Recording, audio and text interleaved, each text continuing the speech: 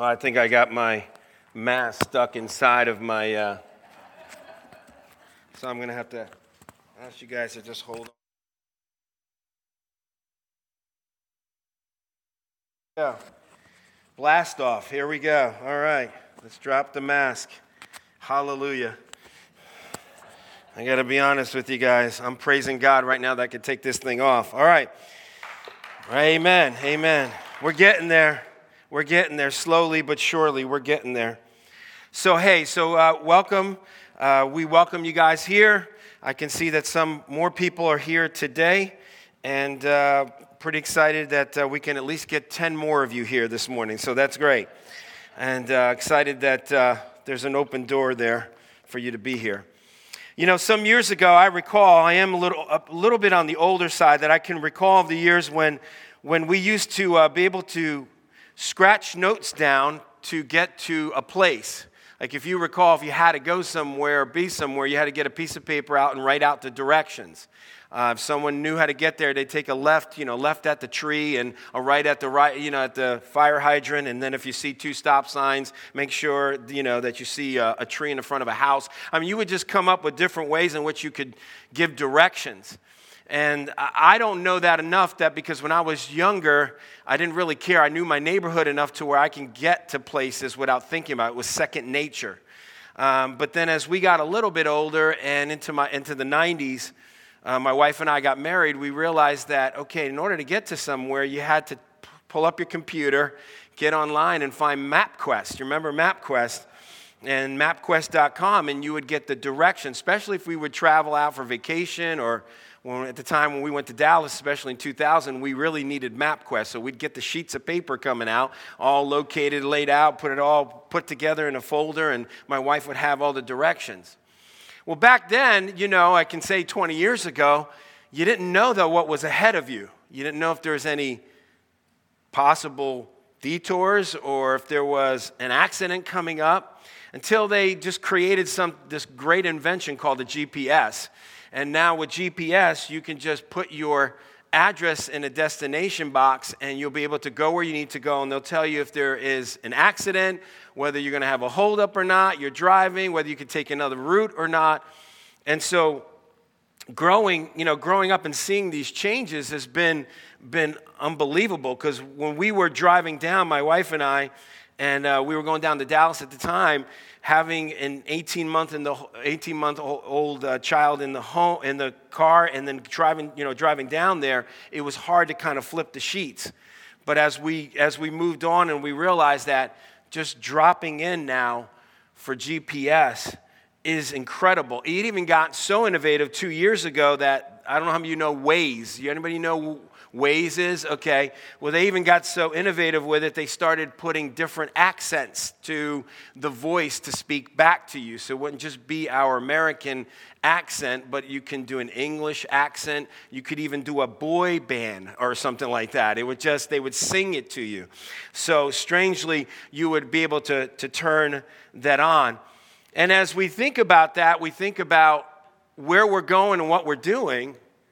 How many of us today need to understand about direction? Where are we going? Where's our world going? Where are we going? I mean, I think about the Old Testament and how often the prophets had to proclaim a message of the gospel or message of God to all of them around us and around them at the time, and yet they continued to trust that God knew what was ahead of them. They didn't forecast it, God did. They didn't have a GPS to know where God was going to take a people. But yet whenever God gave them a message, their job was simply to share the message. Their job wasn't to know what was going to be ahead. They just simply had to be the messenger. It wasn't anything personal, just like with Jeremiah or any of the prophets. Something was in front of them and they had to carry a message. And then they were the ones that would receive the outcry after they would hear a message from God. So if the Israelites heard something and they didn't like it, they would hurt the prophet. And same thing now when we're thinking about the book of Jonah, as we're going to look at it, we got to think about Jonah, because Jonah was one who was a prophet, but he didn't like what God was giving him as far as delivering the message. And so when we think about direction, I entitled this sermon today in this series that we're calling God's Pursuit for Sinners, What's Your Destination? Now just think about it for just a minute, okay? What if I were to just say to you, just let's have some fun for a second. Say the destination box is kind of your priority box. What would you put in your destination box if God said to you, go anywhere you want to go, or think about, or put a priority, put it in this box, this so-called destination box, okay? What if it were something like, you type it in, you say, my retirement funds. That's important to me right now, my retirement funds. You'd put that in because whether you're younger or older, you're focused on that. So you're focused on your retirement funds. You want to make sure that, hey, right now, don't look at them. Don't look anywhere near them right now because you will be discouraged and depressed. You think COVID's going to bring you down. Just look at your retirement funds right now. But you don't want to focus on that. But just think that if you had to put something in the destination box and you said, God, I want to focus, you be focused. Are you focusing on your retirement funds right now? I mean, is that something that's really just concerning you? I'm not just saying that because you might be a little bit older, because we should all be investing no matter how old we are. We have to put something away. I mean, that could be one thing. What if it was another thing? What if it were the election? What if it were the election, 2020? What if you're really, really superly concerned right now about that? You're overwhelmed because in 3 months, we're going to find out whether our present president will continue to be our president or whether we will have a new elected president as of 2020. We don't know. Is that something you're placing in your destination box as a priority and you're focused on that more than anything else in your life? You are so concerned about this, and you even feel to the point where it's like, you know what? If our president doesn't get reelected, this world's in a hopeless state. Well, guess what? We're hopeless no matter what without Christ, right? Amen? Our world is hopeless without Jesus Christ. So it doesn't matter what we're going through, but is that in your destination box? Let's just say that. Could that be it? Or maybe it's possible that you just have in there, you want personal success. You're just focused so much on being successful. Even if you are in your later years, you might just say, I still want to be successful. I want to do something with my life. I'm still 65 years young. You're not old, but you're 65 years young. You want to do something. I get you because I'm 51 years young, and I want to still believe I'm going to do something while here on earth. But, is personal success so important to you? That it's your priority. It's what you're focused on. It's what you're thinking about. It's what you're living for. It's what you're wondering what else is there to live for but that. Or if it's possible, you put in there financial security. Now, again, it's good to be secure financially, kind of like with the retirement funds. Lately, though, our economy's down because of COVID, and when you look, you can't really hope in it right now because financial security is not the one thing in which we want to be able to put our hope in, but there's nothing wrong. So in all of these things, there's nothing wrong. There's nothing wrong with being concerned about your retirement funds. There's nothing wrong with being concerned about the election 2020. You should be. As a responsible American, you should be concerned about that. There's nothing wrong with wanting personal success. There's nothing wrong with that because there is responsibility. You want to take care of your family. You want to be able to do well. Nothing wrong with financial security. Nothing wrong. But what if God would ask you the question saying, what if you just put this in the box? And is this really something you're really consumed with, reaching the unsaved? Is this something that's inside of your heart and mind? Because let me tell you something. If it is, it's got to change your life. I got to say this as kindly as I can.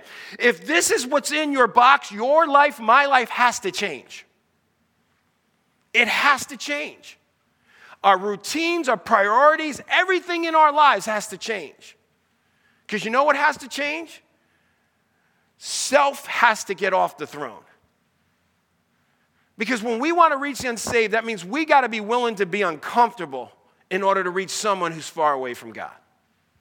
See, this is what's happening here in our world because I really believe that that's what God was telling Jonah. He was saying this, I want you to go to Nineveh.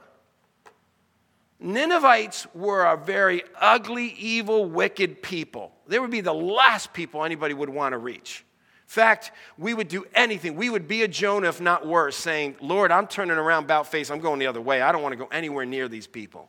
Because that's what Jonah saw. But God was like, Jonah, I want you to be concerned about the wickedest, most evil people ever to live on earth. Because those are whom I love. Those are whom I have compassion for. Those are whom I want to forgive. Those are whom I want to reach and pursue. I desire to pursue sinners. That's what God does. That's why he sent his son. And we can't forget that every day we wake up, we're sinners saved by what? By grace. We don't wake up thinking that all of a sudden we're saved by grace, that we have it all together. No, we have to be reminded, new mercies every morning, that we wake up as a filthy sinner saved by grace. But I'm not as filthy as that one over there. Well, yeah, we are. It's just that we may not live it out like certain people. We may not live out our depraved state, but the Bible says that we're depraved. So we have to remind ourselves every day, which is actually, I want to tell you something, as a believer, that's comforting. I know you might say, that's crazy, Bruno, but it's comforting knowing that God is still pursuing me, that he still loves me, that if he pursues sinners, then he's pursuing me, that he still sits there clapping as, he's sitting there as a number one fan of each of our lives, pushing us and encouraging us to have his heart, to have his passion, to have his compassion toward those who are far away. And so it's important for us to gather. So look with me to Jonah chapter 1, verse 1 and 2. Jonah chapter 1, verses 1 and 2. It says this, it says, now the word of the Lord came to Jonah, the son of Amittai, saying, arise, go to Nineveh, that great city, and call out against it, for their evil has come before me. Now let's just look at a couple of things in this verse here. Number one is go immediately. See, God was telling him, it was a command. God was saying to him, it's time for you to go. In fact, you know what, Jonah? Put in your destination box, Nineveh, 500 miles away from you. Son, my prophet, the one who's a messenger, who's the one to do what I tell him what to do, guess what? Put that in your destination box. And so he would need to do that. He'd need to pull out his phone and pull out his maps and put in there Nineveh. Problem was, he knew something was wrong because in his heart he didn't want to go. Now, I don't know about you, but the Bible says in Deuteronomy 18, if a prophet becomes a false prophet and doesn't obey God, then he's going to die. So God, technically, if he turned around and didn't want to go, God could just say, I can kill you and smite you immediately. But yet, you're going to see the compassion on Jonah's life because God pursues sinners. And so Jonah, who was one of his, decided at this point, we're going to find out that he goes the other direction. So he commands him to go immediately. In fact, in the hendeas, there's a hendeas in the Hebrew that brings two verbs together that says go immediately, or better yet, it says go at once. Go now. Don't just think about it. Don't contemplate. Don't think about who you're going to see. You just go. Don't ask for the GPS to see, are we going to have any accidents up front, or is there anything going on? Maybe I need to go on an alternative route. No, God's saying just get up and go at once. Don't think about it. And so here he's calling them. And see, the idea of the force is to identify that the Lord desires to reach these people with compassion. So Nineveh, let's think about it. Let's look at the word, or let's look at the Ninevites in Nineveh, in the city. It's the last capital of the ancient Assyria, about 1,800 acres. It is located on the east bank of Tigris, modern-day Mosul, Iraq, 500 miles northeast from Israel. And then it says it was a great city. Historians claim that magnificent walls were constructed 8 miles around the inner city. The entire city has a circumference of about 60 miles. Population could have been around 600,000. 120,000 persons were considered children. Announcing, this is what he's saying here, literally means that in Hebrew to call out, to cry out, to shout out. However, in this context, it means simply to announce. So the wickedness he mentions here, the word evil or wickedness, gives the idea that it's because he says, wickedness has come before me, or he's saying that it's in the Living Bible, it says it smells to the highest heaven. So the wickedness of this city goes up all the way to the heavens. All the way to the heavens. And the archaeology confirms that in a biblical witness of the wickedness of the Assyrians. Now listen to what they used to do. In the ancient world, there was brutality and cruelty. The grandson of Sennacherib was accustomed to tearing off the lips and hands of his victims. They flogged the victims alive and made great piles of their skulls. So Jonah's reluctance to travel there was well noted. This is what was happening. This is why God wanted to work against them, want to get a hold of them. And here was the word against. But the idea of the word against is not so much a negative word in this case. Most would say, okay, God wants to judge people. He wants to hold them accountable. He wants them to be able to say, okay, you know what? I'm going to identify your sin. I'm going to judge you and then smite you and put you away. No, God's doing the opposite. Actually, what's happening here is God saying, I want to call out against them because I want to reach them. I know that would seem strange because most people would think that whenever a father or a mother calls out a child, right away a child gets into a defense mechanism and says, okay, what did I do wrong? Okay, what are you doing? What are you doing? Instead, it's a corrective measure. If a parent would come and say, I want to talk to you because I want to help you in an area in your life. But it's the means by which when you hear Almighty God, the sovereign God of the universe, comes and he wants to judge a people, immediately we just tighten up. And here God was saying, no, Jonah, I want you to go, not to simply just call out these people, because he was afraid of the repercussion, but that he wanted to call them out because he wanted to reach them. He had a compassion for these people. I know that would seem strange, but he does. Look at Jeremiah chapter 3, verse 12, the weeping prophet, when he says this, go and proclaim these words toward the north and say, return, faithless Israel, declares the Lord. I will not look on you in anger, for I am merciful, declares the Lord. I will not be angry forever. Because God's loyal covenant, his love for his people, is compassionate. It's forgiving. I mean, look at another verse that mentioned when Moses mentioned in Exodus 34, 6 and 7. The Lord passed before him and proclaimed, the Lord, a God merciful and gracious, slow to anger and abounding in steadfast love and faithfulness. Keeping steadfast love for thousands, forgiving iniquity, transgression and sin, but who will be by no means clear the guilty. Visiting the iniquity of the fathers and the children of children and children, to the third and fourth generation. So here he was, gracious and merciful, wanting to reach a people for his purpose. Why? Because God wanted Jonah to go to reach these people. He was afraid. So afraid that we know in verse 3, it says this, but Jonah rose to flee to Tarshish from the presence of the Lord. Now, let's stop a second. He went from going 500 miles in one direction to now he wants to get on a ship and go 2,500 miles in the other direction. Not only does he just want to get away from the Ninevites, the Bible says he wants to get away from God. Why would he want to get away from God? Because he knows God is merciful. God is compassionate. God is forgiving. God wants to reach the most wicked people of all the world. Do you ever think that as Christians sometimes we struggle because, we come to faith in Jesus Christ, we trusted in the Lord, we see God change us. All of a sudden now our lives are different. Our focus is different. We're not focusing on those depraved things. We're focusing on doing which honors and glorifies God. But then we see people who are living lives that are so depraved. And then the Lord kind of whispers in your ear and says, I want you to talk to that person about me. And then we all are guilty. Come on, I'm not sitting here just telling you, we're all guilty. First thing we do is, oh, Lord, I would love to, but I'm really busy right now. I got some things I got to do. Got a lot on my list. Lord, I really do. Lord, I know you. Lord, I really do love you. I really do have a heart for you. I'll go spend some time in prayer in a minute, Lord. But right now, Lord, I got a lot of things on my plate.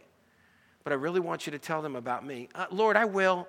Just give me a couple of days, Lord. I'm not ready right now. See, what happens is it's just these little excuses that we use. We all do it. We fall aside and we get caught up in our own little worlds. Our destination boxes are filled with a lot of stuff. But God's saying, wait a minute, what about just an opportunity? What about an opportunity? And here he was, fleeing from God's presence, just defiant. He went down to Joppa and found a ship going to Tarshish. And so he paid the fare. He actually paid it. So he said, I'm getting out of here. I'm even going to pay for the bill. And went down to it to go with them, which is the sailors on the boat, away from the presence of the Lord. So twice the author is saying, twice from the presence of the Lord, he pulls away. See, here he even says this. It says, but it displeased Jonah exceedingly, and he was angry. Even in chapter 4, we see why he didn't want to go. Is this, he says, and he prayed to the Lord and said, O Lord, is it not what I said when I was yet in my country? That is why I made haste to flee to Tarshish. For I knew that you are a gracious God, merciful, slow to anger, abounding in steadfast love, and relenting from this disaster. Therefore now, O Lord, please take my life from me. Meaning Jonah was willing to say, God, take my life, kill me right now. I'm tired of you being so merciful towards a wicked, evil people. God, why would you do that? That makes me so angry, God. Is Jonah alone? See, remember what I said. If we really wanted to reach unsaved people, our lives have to change. All of us. Our lives have to change. God was trying to change Jonah's life. What I love about God is that he didn't leave Jonah. He didn't leave him to go. He didn't leave him to go 2,500 miles on his own. But he intervenes and he says, I want to get involved in your life. I love you. I want something exciting. But see, here's where the issue was. What happens is, as he's running away, I think about that myself. Where do we run when we don't want to face something? Where do we run? Men play golf, hunt and fish to get away from things. Good hobby, great hobby. I love golf. I wish I could play some more. Women shop, get coffee or tea and just talk all day, right? Some find landscaping to do some things. Others call for a friend to express a struggle. Avoid dealing with people sometimes. We just especially don't like to do that, so we avoid dealing with people. You know, I know this is sometimes challenging. You know, years ago, back in 1994, I remember I was in Stanford. I just came out of Bible college. I got back home, living with my parents. 25 years old, didn't know what God was doing with me at the time. We have this beachfront, we have this park, we have this mile-long walk around. And I had a church where I trusted in Christ in 1989 and came back. So, occasionally I would see some of the people from my old church, which I would go back and reconnect with them. So I saw a couple that I didn't like too much. And I didn't get along with a whole lot, just felt that they don't know where they were with the Lord, and it just seemed like he just would never want to talk about the Lord. And I was on fire, and I was just excited, and I just felt like that would just be a waste of my time to talk to him. So I saw this couple, and I walked the other way. I said, let me avoid them. I don't want to deal with them. So I said, it's okay. And the Lord's like, go talk to them. I'm like, no, Lord, I don't want to talk to them right now. I'm going to do my walk. So I pulled over to the side, started walking, doing my walk. And I'm thinking, okay, if I walk, they'll probably be out of here by that time. I won't have to see them again. No, the sense of humor that God has. I walk around. It's a good 20, 30, 40 minutes. I'm walking around a couple of times. And I'm about to leave the park. And lo and behold, I'm walking out of the park, and right in front of me is the couple. I mean, it couldn't be any closer to me. And I was like, Dad, Lord, you can't ever get these people out of my way. So I'm sitting there, and I'm like, oh, man, I got to fake my way through this one. Okay, hey, how's it going? How you doing? How's it going? Here I start talking with him.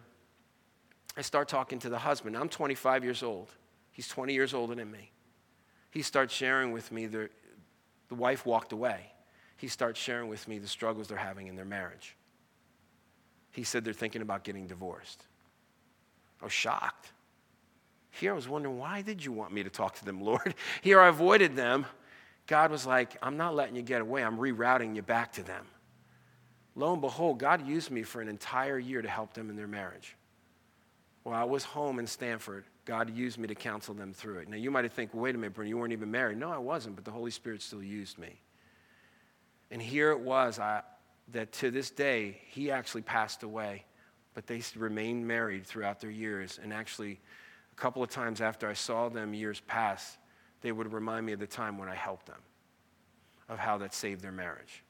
Now, it was God who had to remind me because I was running away from God. I was running away from an assignment he was giving me at the time. I was turning around, going the other direction. I was running from him. And God said, don't do that again. Trust me. I want you to be a part of my plan, Bruno, but you got to trust me. Here I was being selfish, focused on myself, focused on my own need, not wanting to be around them. God said, I'm still going to use you. And see, that's the beauty of God. That sometimes we run away because we think that's the best thing to do at the time. See, addicts run toward their addictions. Some run toward their depression. Kate Spade, who was a millionaire, created one of the most iconic fashion designers of all the years past in the last 25 years, made up to $150 million just creating purses, a purse line, and just all these things that she did for fashion. She created so many different things. She became one of the most innovative fashion designers to ever be out there, well known. 2 years ago, a little less than 2 years ago, or actually 2 years ago, she was found dead in her apartment committing suicide. It just didn't seem like whatever she was doing was satisfying enough. She had an unfortunate, terrible marriage. She was lonely, depressed. Money didn't seem to meet that need. In fact, her former husband says a housekeeper found Spade dead in her Manhattan apartment on June 5th, 2018. Her death was ruled suicide by hanging. Police reported she had left a note addressed to her daughter. The day after his wife's death, Andy Spade released a statement. Kate suffered from depression and anxiety for many years. She was actively seeking help and working closely with doctors to treat her disease, one that takes far too many lives. We were in touch with her the night before, and she sounded happy, but there was no indication nor warning that she would do this. It was a complete shock. It clearly wasn't her. There were personal demons she was battling. See, this is what's happening. A lot of people are running. And sometimes we have to be careful that we don't run from God either, because God wants to keep us in assignment to reach those who are far away from him.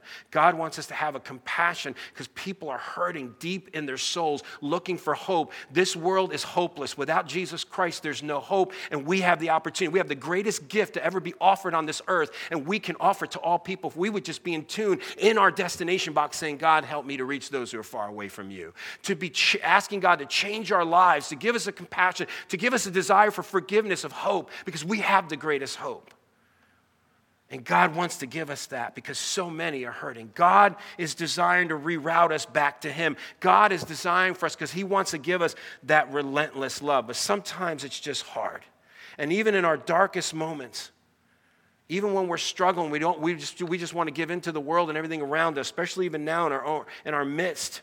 We want to give up. And even in our darkest moments,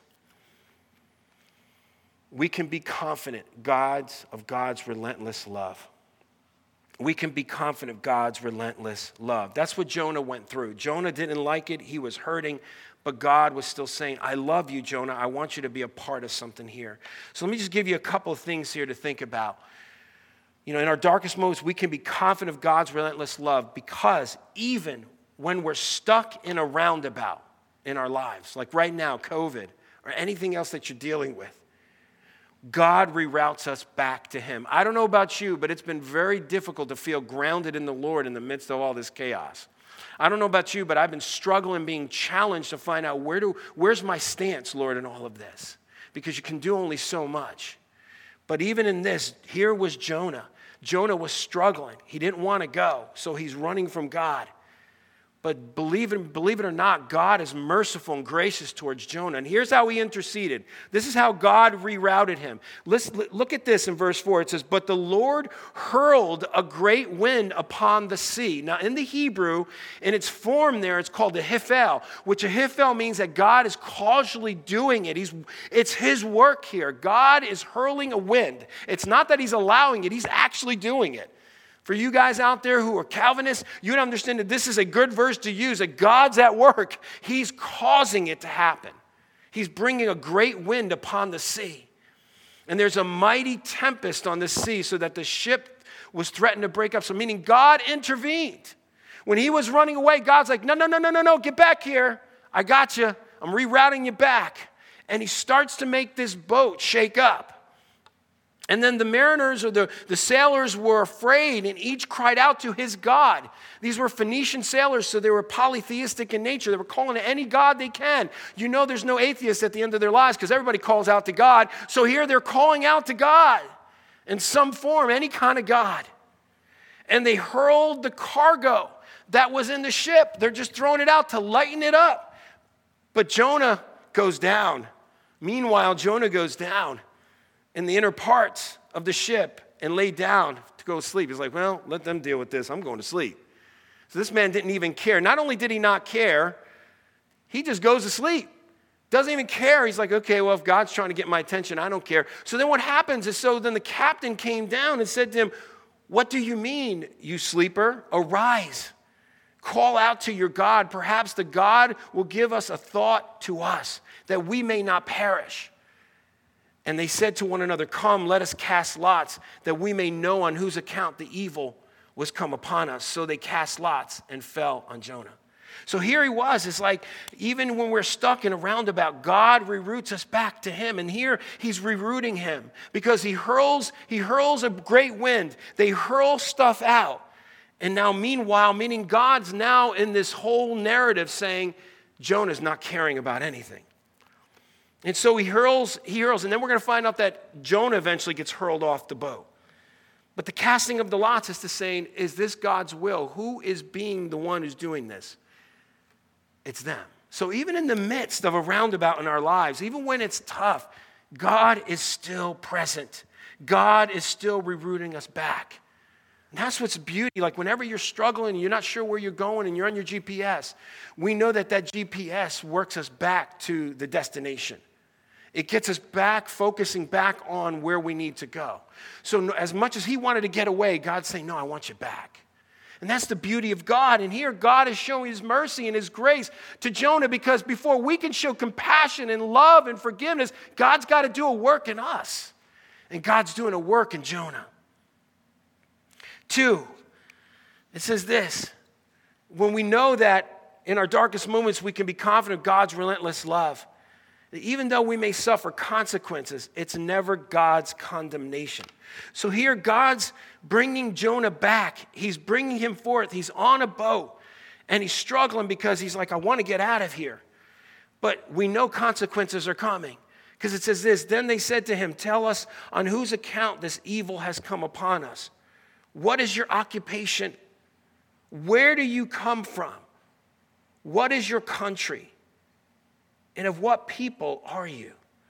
So right there, he's saying that, where do you come from? In 3 of the 4 questions, like where are you coming from that you would create this? Why is it that you're here and you're causing this on us? Why did you get on this boat? Why are you trying to get away from your so-called God? And in verse 9 it says, and he has the audacity to say this, and he said to them, I am a Hebrew. I'm a follower of God. I fear the Lord. I revere God. I'm a Christian. I'm a believer in Christ. But wait a minute, we just found out that the reason why this storm is coming on us is because of you. So how can you be a follower of God and allow all this? Why is God allowing all this to happen? Why does he want to break up our ship? Why is this so-called God, this Yahweh that you follow, wants to stop us? Here he was saying that, but I'm a Christian. But I'm a follower of God. I fear the Lord. And they're like, but wait a minute, I don't see this. Where are he? Goes, wait a minute. They said, then the men were exceedingly afraid and said to them, what is it that you have done? What is it that you have done that you say you're this person who follows God, but we're doing this? So here are the consequences that are coming. For the men knew that he was fleeing from the presence of the Lord because he had told them. Now, life gets really difficult when you claim to be a Christian and you start sharing your struggles and your difficulties with unbelievers. That's when it gets really tough. That's when it gets really tough. That's when the consequences start hitting in. When you start sharing your struggles and trying to look for answers from unbelievers. That's when it's like, wow. Because now you know that you're messed up. Now you know you're in a bad place. Now you know you need to be rerouted back to God. Now we know that you're lost. Now we know that you're confused. Now we know that you're living in a world where you're trying to play the game. Because here, how in the world can we put, I want to reach unsaved people when my own life is a mess? And see, this is where Jonah was at. So God continues to call on him, and he's returned him back. He says, verse 11, then he said to him, what shall we do to you that the sea may quiet down for us? From the sea grew more and more tempestuous. And then verse 12, it says, he said to them, pick me up and hurl me into the sea. So God hurls, this is where you got to see God's hand in all of this. Even in the Hebrew, it's showing it. God hurls a wind on the boat, which means he intervenes. They're hurling off cargo to lighten it up, so God's intervening in the lives of the sailors.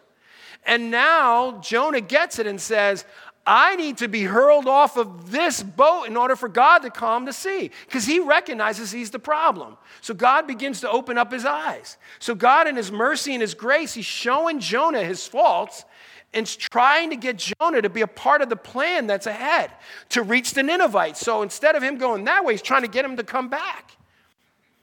And here he's saying, I need to be hurled in. He gets it.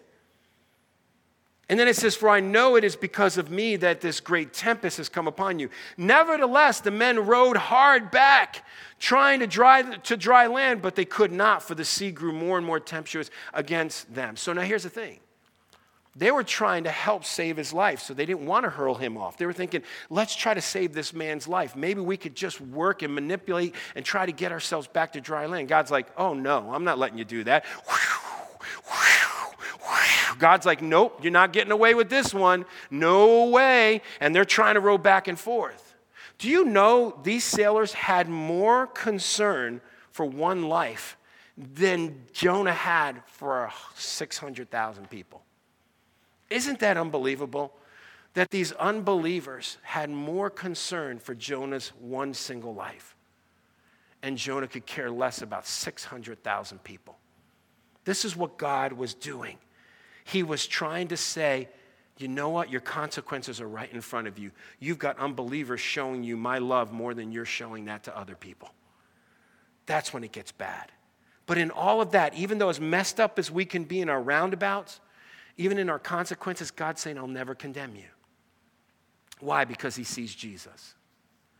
Each and every one of us, he sees hope. He has compassion. He wants forgiveness. He wants to see the grace and mercy of your lives and my life so that this way we can be a representative to the world. God wants to continue to work in our lives and challenge us so that we will have compassion. But we'll never have a compassion for the world if God is not working that in us. And so it's important that we understand and grasp that. That is so key. That's why it's important for us to recognize this in our lives. 3, even if we experience humiliation, we always have hope. We always have hope. It says, therefore, they called out to the Lord, O Lord, let us not perish from this man's life, and let not on us this innocent blood come on us. For you, O Lord, have done as you please. Now, wait a minute. These are the sailors speaking. These are the sailors speaking. This isn't Jonah. These are the sailors. They're saying, please, Lord, we don't want to kill this man because we're afraid of you. We're afraid you're going to hold us accountable for his life.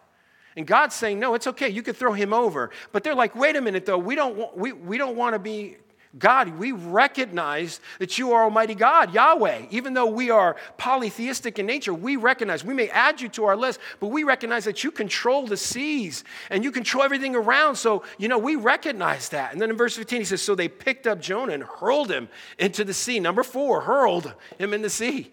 And the sea ceased from its raging, meaning God intervened and finally said, get him off that boat. Yes, God's hand was on this whole narrative. Yes, even in the midst of throwing him in the sea.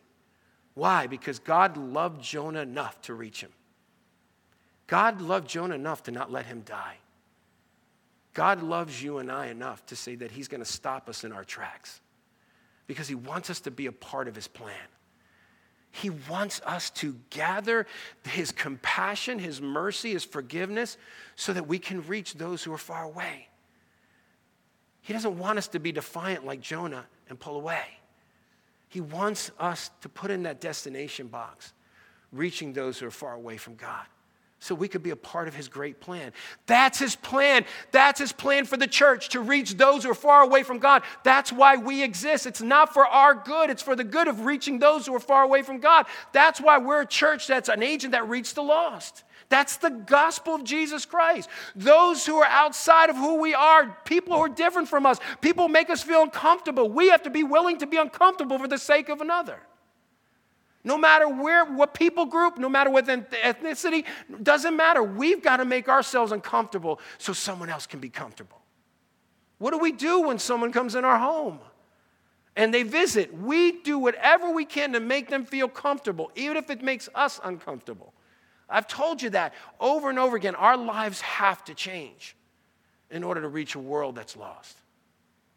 So what do? God's rerouting us back to him. To desire to have that compassion. The desire to have a fear. Look, it says, then the men feared the Lord. It wasn't Jonah again, it was the men. He proclaimed to fear the Lord, but it was these Phoenician sailors that were actually fearing the Lord. Exceedingly. And they offered a sacrifice to the Lord and made vows to say, we will follow you, Yahweh. They wanted to be a part of Yahwehism. They wanted to follow Almighty God. These unbelieving Phoenician sailors were willing. God used this whole narrative to cause these men to understand and see who he was, despite Jonah. And God was saying, Jonah, I still love you enough to have you come with me. He could have had him go to Tarshish and he would have not been any part of this. But we see that God was saying, I'm going to reroute you back to me. See, what was it all about? It's when God works his compassion in us, our compassion for others grow.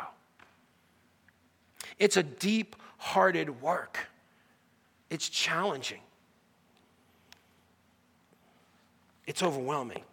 Talking about the Jews and the catastrophe that happened in World War II and the horror that happened of the 6 million Jews that died under the hands of a tyrant, an evil, wicked tyrant.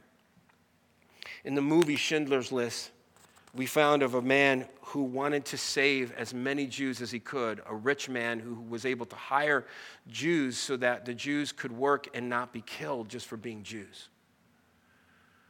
In the end part of this movie, I want to show you a clip because it shows of the compassion of a man who realized he needed to give up more to save more Jews. You know, I don't know, that scene moves me.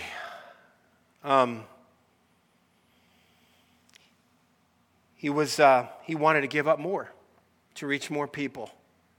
He wanted to give up more to save more people's lives. If only the church could have this passion and this compassion to reach more people. He said, I had to change my life. I could have got rid of the car, could have got rid of the gold, could have got rid of something. What's our destination? What's your destination? I don't know. I have to be concerned about my own. But as a collective church, my hope is that in that box, as a church, I hope that we could write in there compassion for those who are far away from God. Could that be? How does God need to work compassion in our lives? My prayer is that something's got to change in us. I don't know what that is. Each individual, but when we all individually come together collectively and realizing that our lives need to change, we need to believe that what the Bible says, that those who pass into eternity away from God without knowing faith in Christ will be separated from God for eternity's sake. They'll be forever in what a place the Bible calls hell. Should that change our lives? If it makes us uncomfortable, let it be. In fact, it will make you uncomfortable. It should. If it doesn't, then something's wrong. May I pray that God would challenge us this week. Whatever we write in that box, I pray it's because we need to have more compassion, similar to even like a Schindler. May God just continue to challenge us in this area. Father, thank you for today. Thank you for reminding us what is in our destination box.